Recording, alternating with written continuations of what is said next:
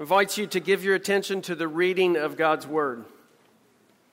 Our scripture reading today comes from 1 John chapter 5. This is he who came by water and blood, Jesus Christ, not by the water only, but by the water and the blood. And the Spirit is the one who testifies, because the Spirit is the truth. For there are three that testify, the Spirit and the water and the blood, and these three agree.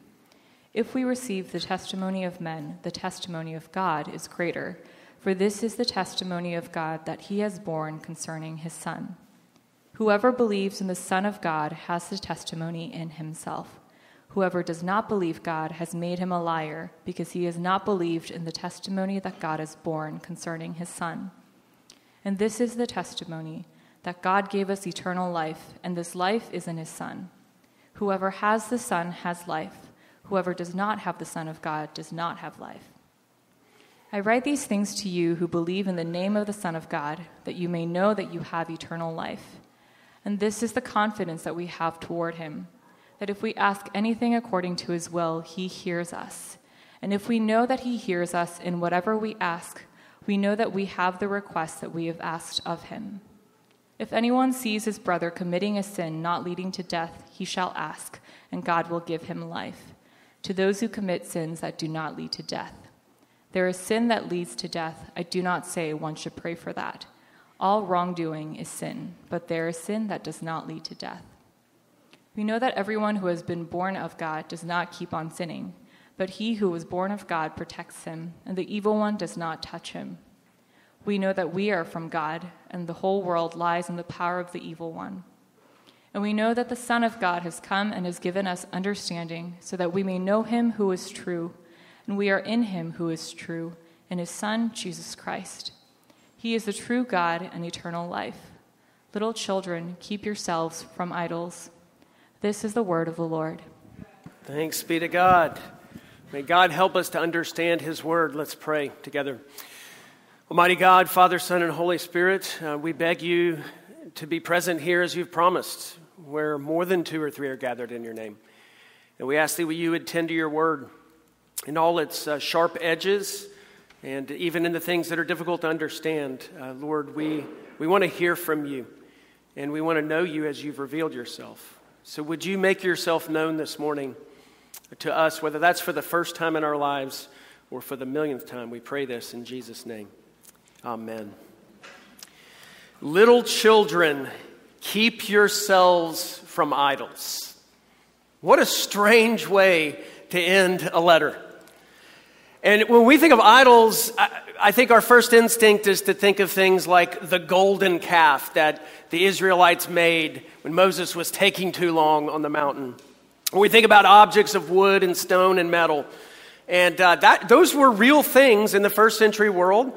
They're real things in parts of our world. They were real things for the people of Israel throughout their history. And the people that John is writing to in Ephesus, if you go read the book of Acts, there were people that were devoted to material idols like this before the gospel got a hold of them. But this is what's interesting.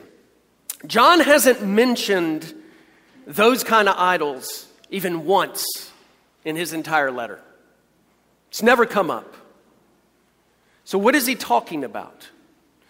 If you remember when we did our series on the Ten Commandments and Iron talked about the second commandment, do not make an idol of anything, we talked about how this command against idolatry goes way deeper than externals.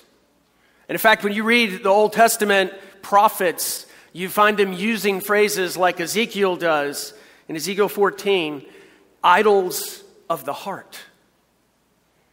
That the human condition is to have a tendency to set up idols in our hearts. And it means fundamentally two things. One is fashioning God the way you would like him to be. Saying, I like to think of God as, instead of receiving what God has revealed about himself. The other aspect of this is making something that is not God the object of your ultimate devotion and seeking life from it. Now, come back to John for a second. John's driving concern throughout his letter has been to distinguish what is genuine from what is fake in regards to Christianity, from what is real over against what is counterfeit. So this is maybe the most fitting conclusion that John could possibly write. Keep yourselves from idols means don't fall for counterfeit. And that's what we've been talking about the entire time we've been in this series. And let me put a real sharp point on this. We are engaging in idolatry when we make Jesus into our own likeness and turn him into a mascot for our agendas. And we are engaging in idolatry when we replace Jesus with substitutes. And what's at stake, John says, is life. Eternal life. And that means not just endless life, like forever and ever and ever. It means a quality of life, too. And this is the most important thing. John wants you to have it, and he wants you to know that you have it. In fact, he says in verse 13, I write these things to you who believe in the name of the Son of God, that you may know that you have eternal life. As John said right at the beginning of his letter, in knowing this, joy comes to completion. Now, I want to ask you, do you ever think about life? As in eternal life. As in what life is really all about. Maybe you're incredibly busy and you're overwhelmed right now. And the day-to-day has just got you wrapped around the axle. And so you're like, I don't have time to think about big questions like that. But every once in a while, you find questions intruding into the rhythms. Like, what is all this for? What is all this about? What can make sense of my suffering? What can answer the longings of my heart? Or maybe right now you have cancer and you're thinking about this a lot. John's fundamental claim is this: life, eternal life, real life is found only in the Son. And as he closes his letter, he summons some witnesses to the stand. And they testify to the truth, verse 12, that whoever has the Son has life. And John will say their testimony is actually God's testimony. It's God's witness to us. It's his promise and it's his assurance. So that's what we're going to talk about this morning to try to wrap this letter up. And there's a lot of tricky things in this passage. I'll do my best. Some of it we'll have to talk about offline. But we need to not miss the forest for the trees or the acorns. Or the little patches of dirt. We need to see the big picture. And the reason why John ends this book with keep yourself from idols. So first, let's talk about the witnesses and their testimony. And here's the first weird thing that we encounter in this passage. John, if you remember last week, ended with saying, the one who overcomes the world, the one in whom the spell of the world over them has been broken, is the one who believes in Jesus as the Son of God. And then the very next verse, verse 6, our first verse. This is he who came by water and blood. Now, that sounds strange to our ears. It was likely very familiar to his readers. Because the background was that those who had abandoned the apostolic understanding of Jesus for an updated and improved version were likely using this language. So it's shorthand. But what is it shorthand for? Well, some have said water and blood refers to the blood and water that flowed from Jesus' side when he was poked with the spear. That doesn't work. It doesn't explain why the false teachers, as John will go on to say in verse 6, would say he came by water only. Okay, that's just weird. And it doesn't explain how he came by water and blood. John is talking about an historical past event or events. So it's not the blood and water that flowed from Jesus' side. Others say, oh, this is talking about baptism and the Lord's Supper. And I think that's an interesting meditative insight and has some links down the road. But again, that doesn't explain how Jesus came by water and blood. We speak of the coming of Christ's presence in baptism and the Lord's Supper, but John is talking about something in the past. And here's the best explanation, I believe. Water refers to the baptism of Jesus, which was the beginning of his public ministry. And what happened at that moment, and this is in all 4 of the Gospels, there was a divine testimony about who he was. And the Synoptic Gospels, Matthew, Mark, and Luke, make it very clear. The Holy Spirit descended on him. The Father's voice rang out. And what did he say? He said, "This is my beloved Son, with whom I am well pleased." The beginning of Jesus' public ministry. Well, what does the blood refer to? Some of you are really smart. You're already there. It's the death of Jesus, which is the end of his public ministry, his earthly ministry until his resurrection. And the death of Jesus is not just, and then he died. It's his death as a substitutionary sacrifice. Every Sunday we do commemorate this. When we read the words of Jesus, this is the blood, my blood of the new covenant, which is poured out for the forgiveness of your sins. Now look, these words feel kind of strange to us, but the point is actually kind of simple. John is saying the real Jesus is the eternal Son of God come in the flesh to offer himself as a substitutionary sacrifice for sin. And he does this to reconcile us to God. And to the water and the blood, John adds a third witness, the Spirit. The end of verse 6. By which he means the Holy Spirit. The Holy Spirit bears witness by and through these things. And he also drives them into our hearts. What John says is all 3 of these agree, verse 7. And together they are God's unified witness to the truth about his Son, verses 8 and 9. To deny this is to call God a liar. What John is forcing us to ask ourselves is, do we receive his testimony about his Son? What is that testimony? Verses 11 and 12. This is the testimony. I love it when he answers directly the question you just asked. This is the testimony that God gave us eternal life, and this life is in his Son. Whoever has the Son has life. Whoever does not have the Son of God does not have life. You know, that word have is interesting because we can use it a lot of different ways. We can talk about having a car. We mean we own one. We can talk about having COVID, and we mean something very different. So what does John mean by have the Son? You know what he means? He means something like when you say, I have a husband or I have a wife. You have an intimate personal connection, a bond with that individual. He who has the Son has life. He who does not have the Son does not have life. This is the testimony. It is a testimony that God has given us.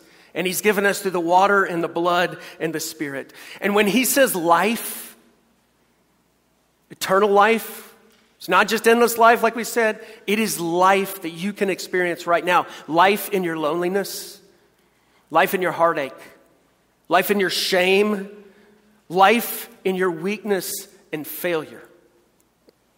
And no matter how full your life might feel at the moment, John is saying you don't have real life without the Son. And in fact, the entire reason he wrote this letter, verse 13, is that you may know that you have life in the Son. You know, all the tests that we've been looking at throughout the book are tests that are really meant to confirm this assurance in us. And they sometimes feel scary, but it's important that we don't confuse these means of assurance with the ground of assurance. The grounds of assurance are always Jesus and his person and work. He's our righteousness. He's our acceptance. He's our security. And you know what that means for you? It means life. Real life. If you confuse the grounds and the means of assurance, you turn Christianity into just another performance-oriented religion. And you turn obeying God into something that is done out of insecurity and fear instead of joy and gratitude, which cuts right against the grain of everything John is trying to lay down. These means, these tests that we've looked at throughout, they're like corroborating evidence that you've placed your faith in Jesus. But John is saying, never forget, life is found only in the Son. Now I want to tease out two implications of this for just a second. And the first is about faith. Okay, on the one hand, some people think faith is just a blind leap in the dark. But notice what John is doing. He's saying God has left public witness, public testimony in the life, death, and resurrection of Jesus. And we must ask ourselves, what do we make of him? What do we think of him? And where do we go to discover the truth about him? This is why John is writing it down as one of the apostolic witnesses. I write these things to you. This is in the season in which the New Testament documents are being written. And God is going on record about the significance and the meaning of the ministry of Jesus, his person and his mission. And the bookends are the water and the blood. His identity as the divine Son of God, his death as a substitutionary sacrifice. Faith is not just some blind leap in the dark. It is looking at the testimony that God has given in the Son and to the Son. But on the other hand, some people think that faith can just be squeezed out of anyone by applying enough pressure of evidence. And that just creates really wonky, like Christian forms of evangelism, right? And you're just like bringing the hammer, and you think like, if I just do this evidence thing enough, like it's going to break through. But notice, John has said in this passage that we need the work of the Spirit internally in our hearts to be able to see this. We need the work of the Spirit to soften us, to open our eyes. Otherwise, like pounding that evidence is like shining a flashlight in the eyes of a blind man. As we looked at last week, you have to be born of God. You have to have the Spirit open you up, right? Make you new, draw you to believe, right? Faith has both objective and subjective dimensions to it. It has both external and internal, like anchors to it. And this is at the heart of real Christianity, and you can't separate the two. But here's the second implication. A water-only gospel is not enough. What do we mean by that? What we mean is this. Jesus' atoning death, his blood, is necessary for true spiritual knowledge and assurance of eternal life. We could spend the rest of the time going through the New Testament and see this just consistent witness to the blood of Jesus. Right? It starts with Jesus himself on the night in which he was betrayed. Saying, this cup is the new covenant in my blood. You can read on through the letters of Paul where he says we have redemption through his blood. We are justified by his blood. Right? His blood, John writes, purifies us from all sin. We need a water and blood gospel because we need a substitute to take away our sin. And so when we come and we say things like, I really like the ethical teachings of Christianity, but the doctrines, not so much. We've gutted the whole thing. And you know what we're doing? We're making an idol. We're fashioning Jesus into our own image. Now, I may get in trouble for this. I've used it before, though, and I didn't, so this would be new. But if you remember the critically acclaimed film that came out years ago, I have seen it. I'm not recommending it. But the name of it was Talladega Nights. And starring Will Ferrell, and you have Ricky Bobby, the great race car driver, and his sidekick Cal, and they're teammates and best friends. And in one of the scenes, Ricky, Cal, his teammate, and Ricky's family are sitting at the dinner table, and they're staring at a spread of Domino's, KFC, and the always delicious Taco Bell. But before they dig in, Ricky prays, "Dear Lord, baby Jesus." And Ricky's wife interrupts Ricky and reminds him that Jesus actually grew up. To which Ricky responds, "Well, look, I like the Christmas Jesus best." And before long, everyone at the table starts weighing in. Chip, the grandfather, says, "He was a man. He had a beard." Cal, his sidekick, says, "I like to picture Jesus in a tuxedo t-shirt because it says, like, I want to be formal, but I'm here to party too." And then Walker, one of Ricky's sons, says, I like to picture Jesus as a ninja fighting off evil samurai. And then Cal chimes in again, I like to think of Jesus with giant eagle wings and singing lead vocals for Leonard Skinner with like an angel band. And on and on and on it goes, and I get it, like it's over the top, and to some of you it may sound grossly irreverent, but I think that scene is a caricatured portrait of what all of us do in our hearts. Is that we have our politicized Jesus. We have our self-affirmation Jesus. We have our Jesus that is just our life coach or just a bad therapist. And bad is the emphasis. Right? We manufacture views of Jesus. And John is saying, I want you to have life, real life. And that life is in his Son. And God has gone on record as to who he is and what he has done to save. It's a water and a blood gospel. It is the divine Son of God offering himself as a substitutionary sacrifice. Don't fall for the counterfeit, John is writing. Receive the testimony of God through his witnesses. Now, what happens when you receive this testimony? What goes on in your life? Well, we've talked about a lot of that throughout this book. But John, at the end, just kind of ends with like a flurry of benefits that come along with salvation by grace through faith. And if you don't read them all together at once, you can get really lost in the weeds. But his fundamental desire is to help you and me see that you begin to enjoy the relationship with the one who has given you new birth and brought you into his family. And one of the chief places where we experience that enjoyment is prayer. Knowing that he hears us and enjoys our fellowship. He loves hearing us talk about the needs of his church and of the world, and we have the confidence that he cares. And that's really what all these verses about prayer in verses 14 and following are about.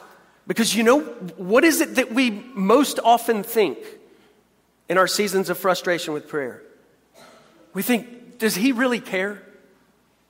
Does he even hear? And John is writing, you bet he does.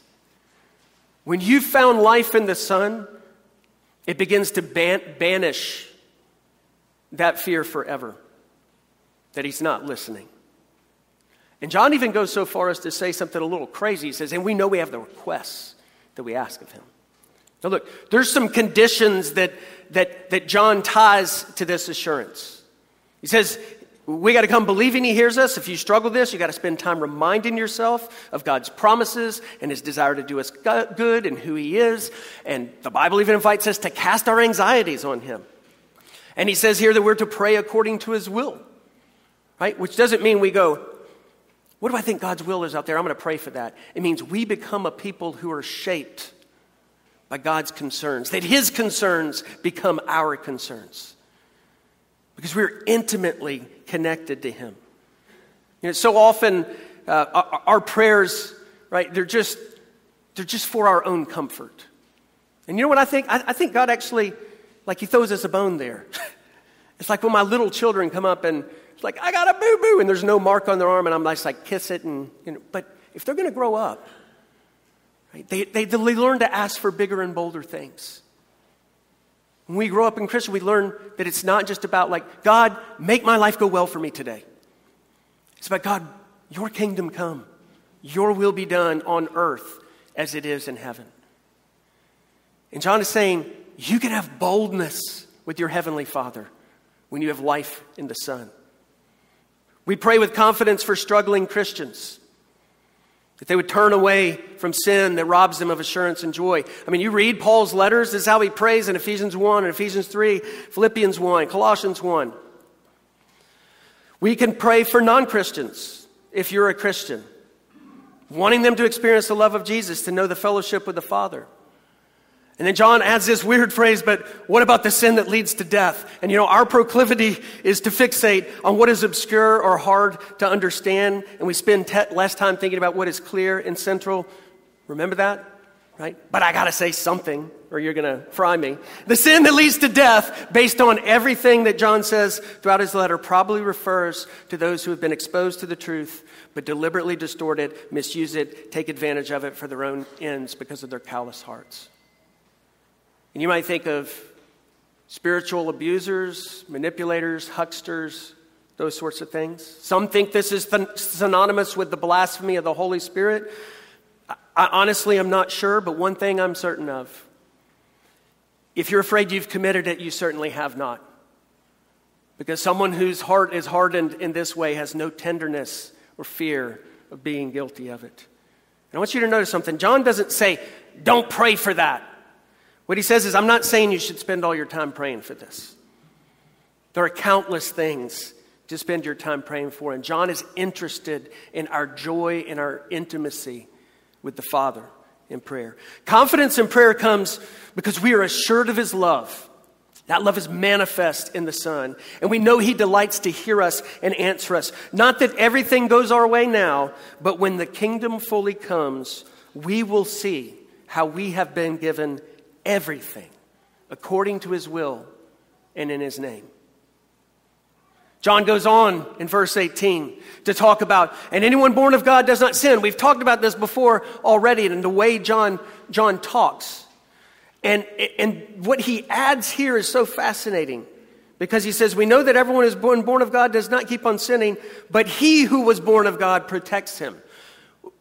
Who is he who was born of God in that second part? You know who it is? It's Jesus, the eternal Son of God, the eternally begotten one. And do you realize that what John is trying to do is comfort? He's like, you're not going to make a practice of sinning. Do you know why? Because you can't make peace with it. You're born of God. And by the way, Christ, the eternal Son of God, is going to guard you. He's going to come after you. He's going to protect you from the evil one. Jesus himself taught us to pray this: deliver us from evil. Deliver us from evil. And John is like grinding in our hearts of, when you have life in the Son, you have hope against sin and evil in the world and in your life.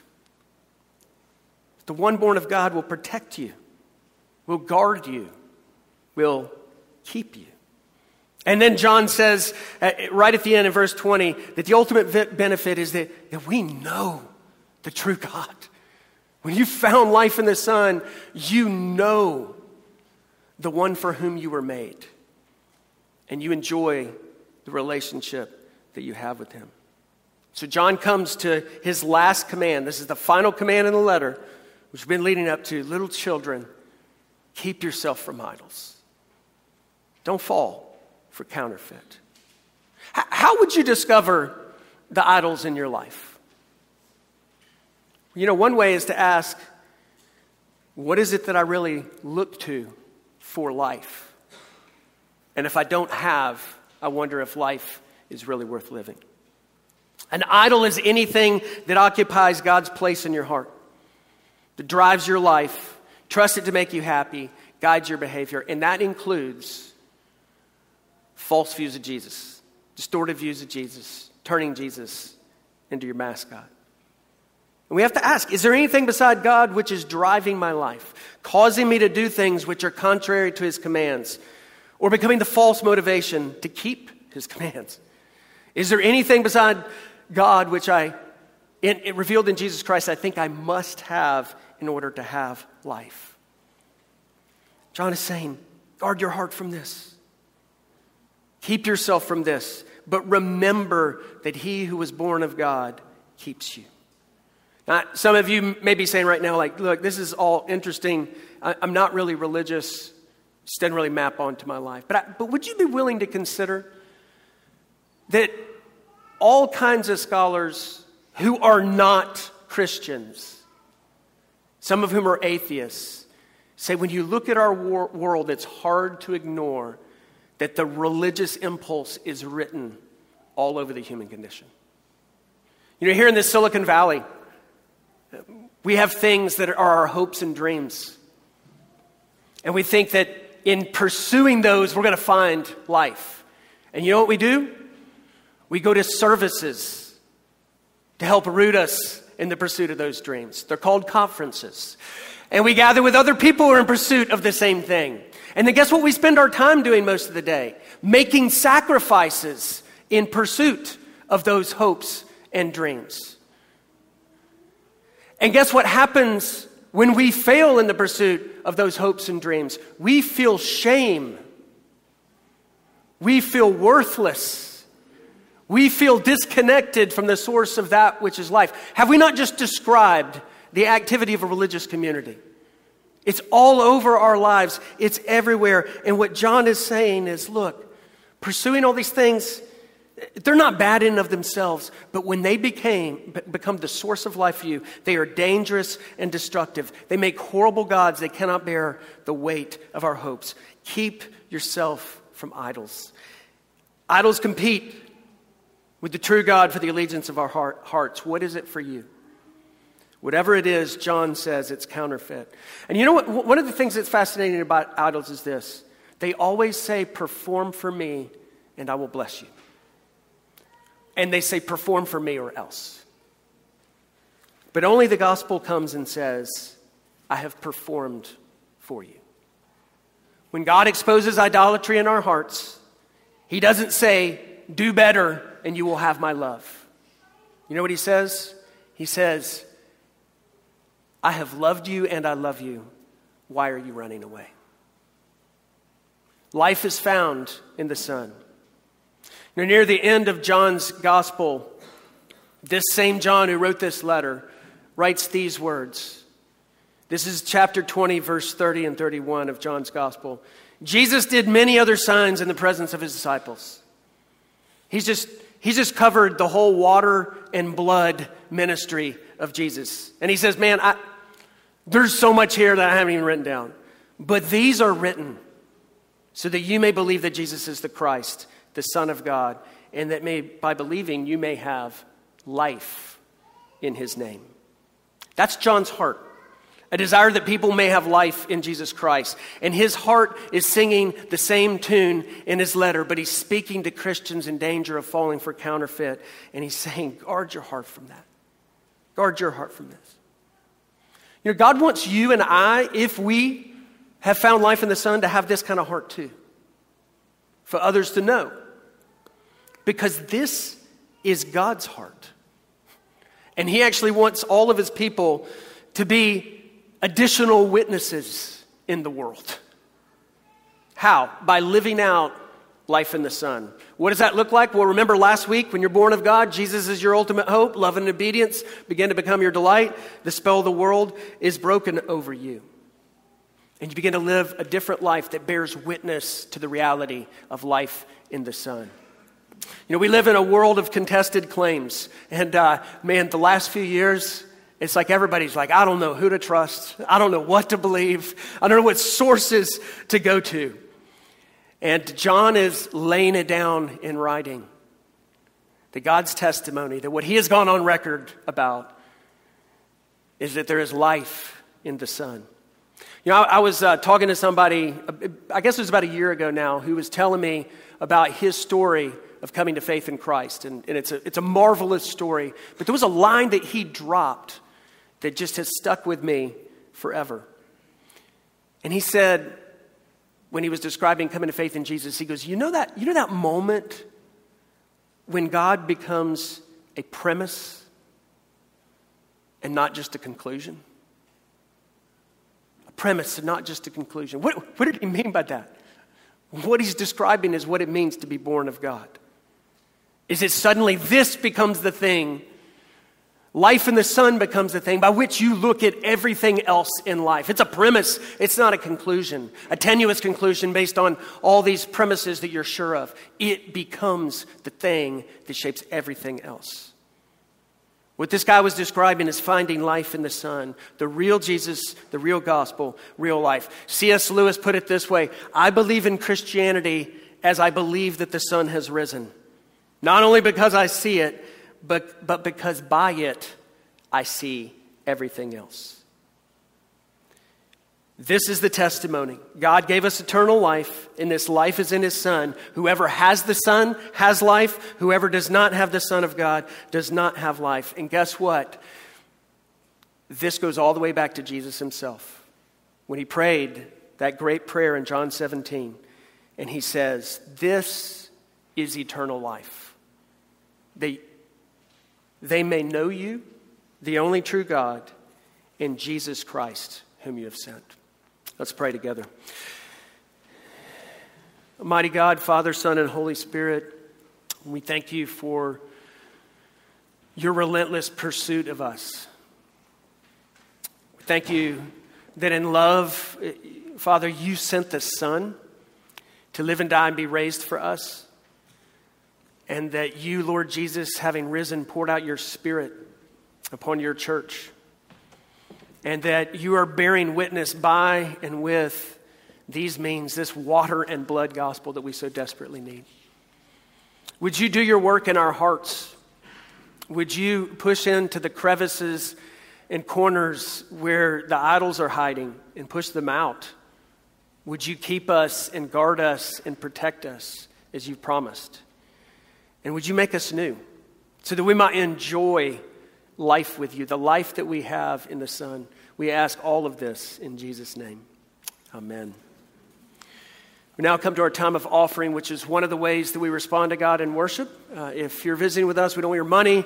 We really mean that, but we do invite you to take this time to reflect on what's been said and done in the service so far. But if Grace Church is your home, this is an opportunity to give joyfully and sacrificially and hopefully for the spread of the good news that life is in the Son.